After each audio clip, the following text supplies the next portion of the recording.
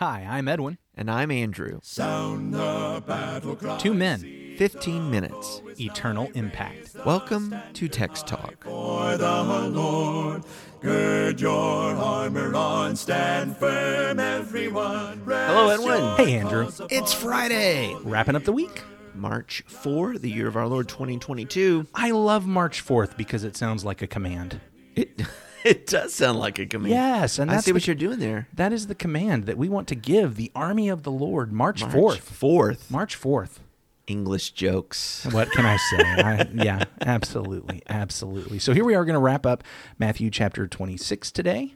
Mm-hmm. And it's actually kind of a lengthy reading, so I'm going to go ahead and jump into this. I'm reading from the English Standard Version. I'm going to start in verse 57. We're going to read on to the end of the chapter. All right. Then those who had seized Jesus led him to Caiaphas the high priest, where the scribes and the elders had gathered, and Peter was following him at a distance, as far as the courtyard of the high priest, and going inside he sat with the guards to see the end. Now the chief priests and the whole council were seeking false testimony against Jesus, that they might put him to death, but they found none, though many false witnesses came forward. At last 2 came forward and said, "This man said, I am able to destroy the temple of God and to rebuild it in 3 days."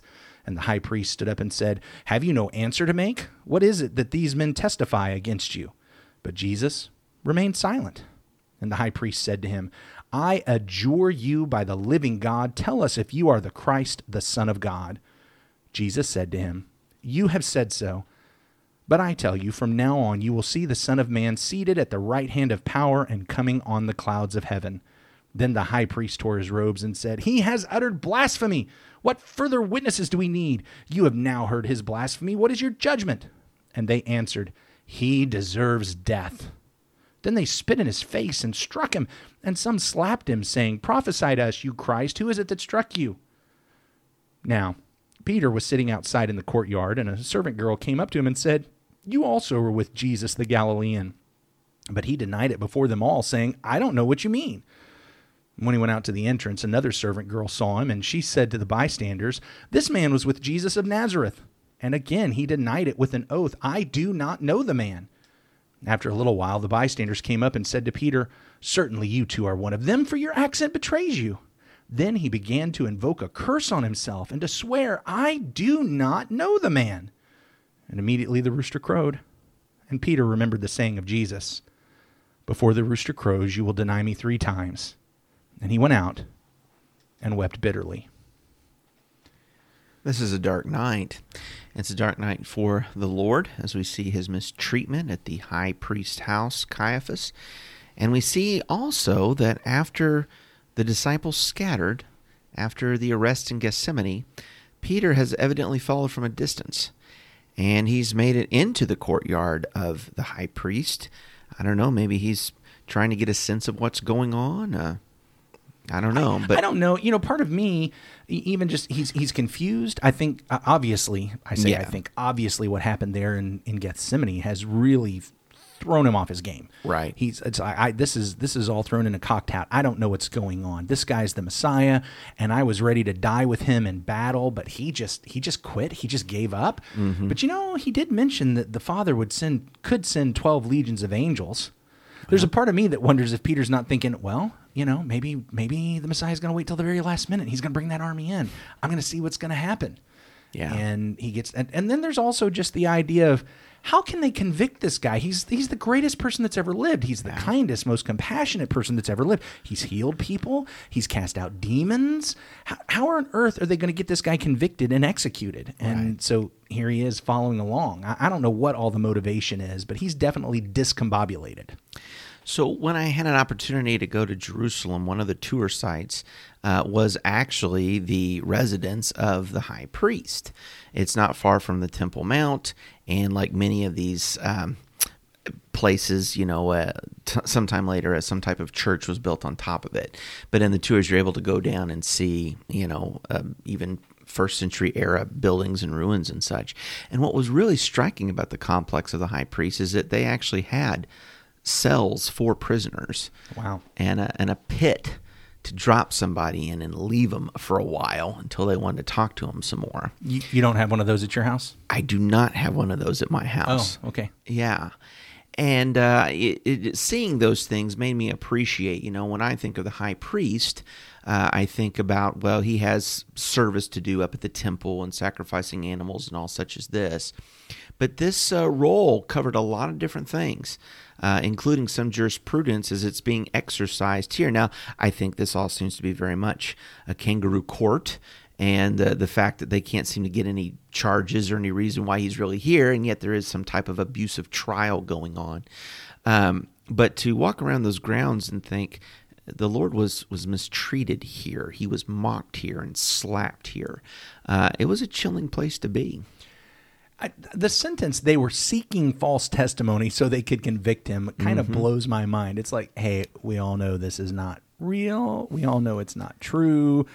But it doesn't have to agree. We've got to at least make it agree so that when we go to the Romans, so it is, kangaroo court is the right term. This is not seeking justice. This is seeking execution, and they're going to do whatever it takes. Yeah, they are going to do whatever it takes. And so when I realized that that's the story, and maybe you'd have a sense that that's what's going on the way they came and took him in the garden, but I do see some element of courage, something positive in Peter, that he is the one, him and probably John also, who are willing to follow along and be this near Jesus when things are going this bad for Jesus. Do you remember that the chapter began with them plotting but saying, but we're not going to do it during the feast because the people like him?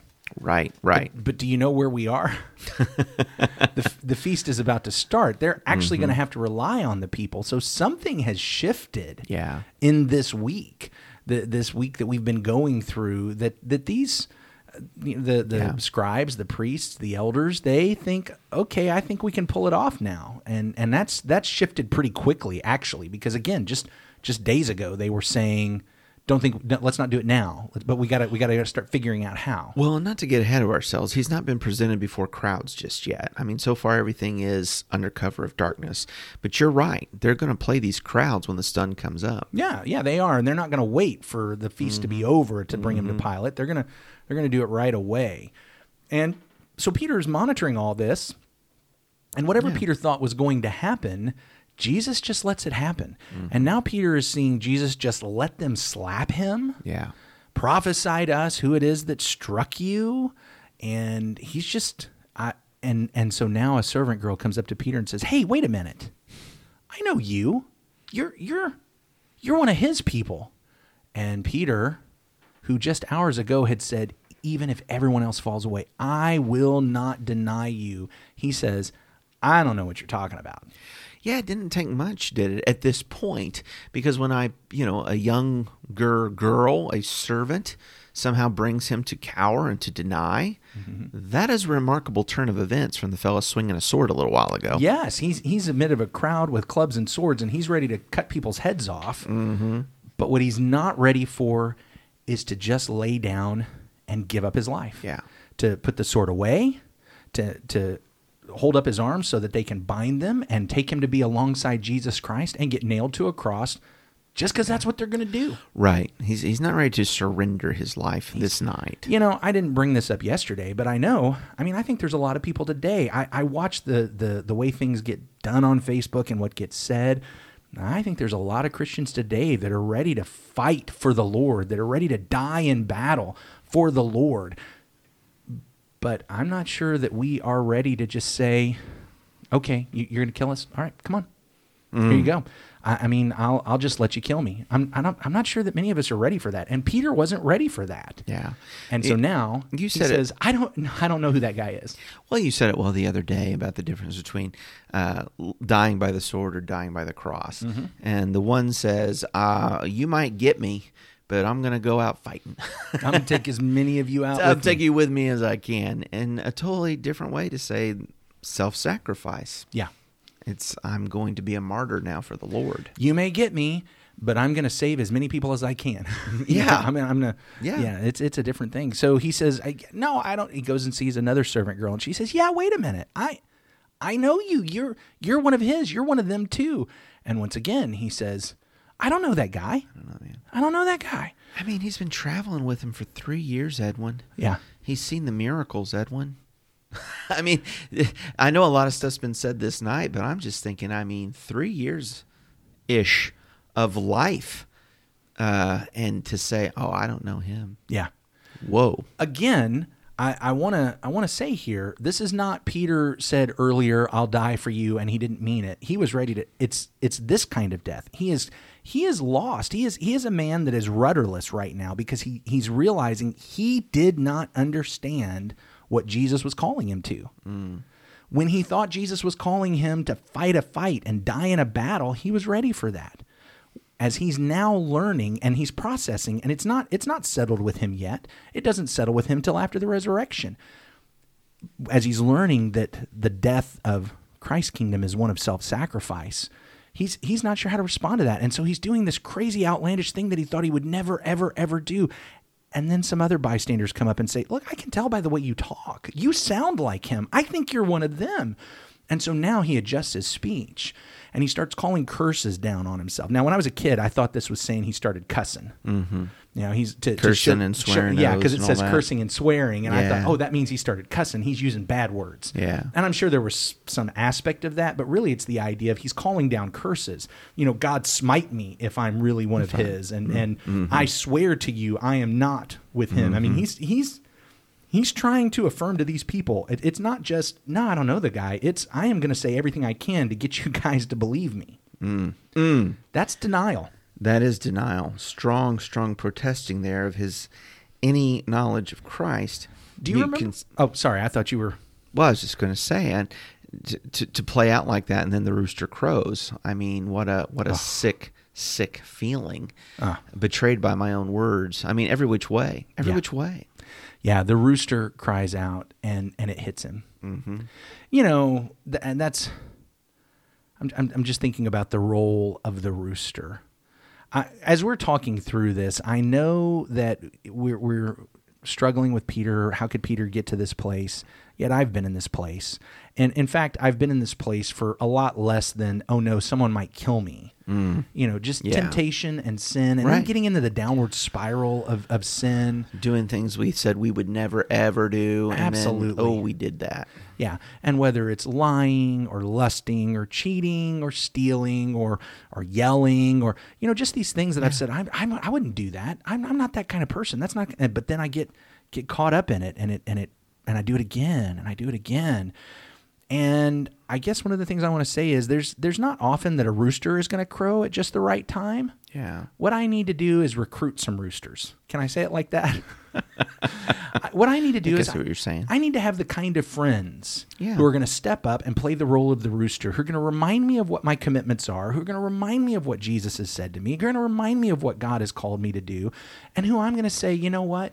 When you say this to me, rather than me getting belligerent and angry, I'm going to realize, and it's going to bring me back to my senses, and I'm going to repent. That was that role of Nathan for the prophet David, wasn't it? To call him to realize what he had done. Yeah. Well, the role of the prophet Nathan for King David. Well, although David was a prophet David was too. a prophet, Yeah, but that's point, right. The role of prophet Nathan for King David. Yeah, he called him to that. Absolutely. So I guess he was one of those roosters. Yeah, absolutely. Yeah. You're the man. You're the man. We need to recruit some roosters. Maybe we'll have a poster. Recruit the roosters. Recruit the roosters. But I hope you can understand. It does I know sound like that, a sermon. That does. I get how that sounds, but I hope it's maybe even just memorable. Maybe that's we'll what we remember need. that. That's right. That's what we need. need. That's what we need. It's been a good week, brother. Yeah, it really has. Appreciate so much you joining us for this conversation. Big chapter in Matthew 26 and a lot going on. If you're in the Tampa Bay area this weekend, we hope you'll come out and worship with us at Livingston. Check out all the information pertaining to that. Our website is christiansmeethere.org. Let's pray. Our great God and Father, we thank you, Lord, for the day and for your word.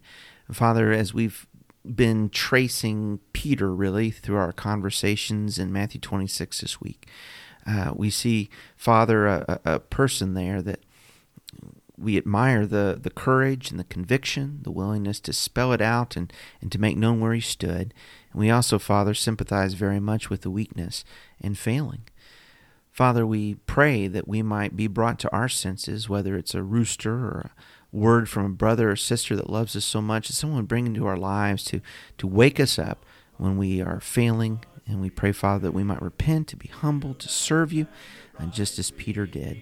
Father, we pray that we might live to lay down our life at the cross and to be like our King Jesus. In his name we pray. Amen. Amen. Thanks for talking about the text with us today.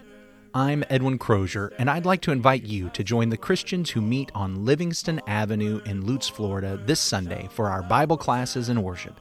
You can find out more at christiansmeethere.org. Check out our daily written devotional that goes along with today's episode. You can find a link for it in our show notes. Michael Eldridge sang all 4 parts of our theme song. You can get more from him at acapeldridge.com. Please remember to subscribe, rate, and review Text Talk in your favorite podcast app so others can find it and learn about it more easily. Have a fantastic day. Steady, pass the word along. Onward, forward, shout aloud, Hosanna. Christ is captain of the mighty throng. Hey there, Edwin. Hey there. Here it is, man. Friday, It is. March I'm 4, sorry. the I'm year of sorry. our Lord 2022. Yeah, let's just keep going here. I'm just, all of a sudden, my funny bone is tickled, but we're here in Matthew chapter 26, and I think All we right. should just keep plowing through. So do you want me to start over or do you want me to plow through? Well, now I want you to start over. Okay. I was going to begin with, God save us from preachers that have been to the Holy Land. That's what I was going to start with. I think Mark Twain said that. Is that right? Yeah. Quoting Mark Twain. Jealousy. Hey, jealousy. That's not Mark Twain. Who is that? That's Jim Blossom. Was it Mark Twain and the Jim Blossoms who said jealousy?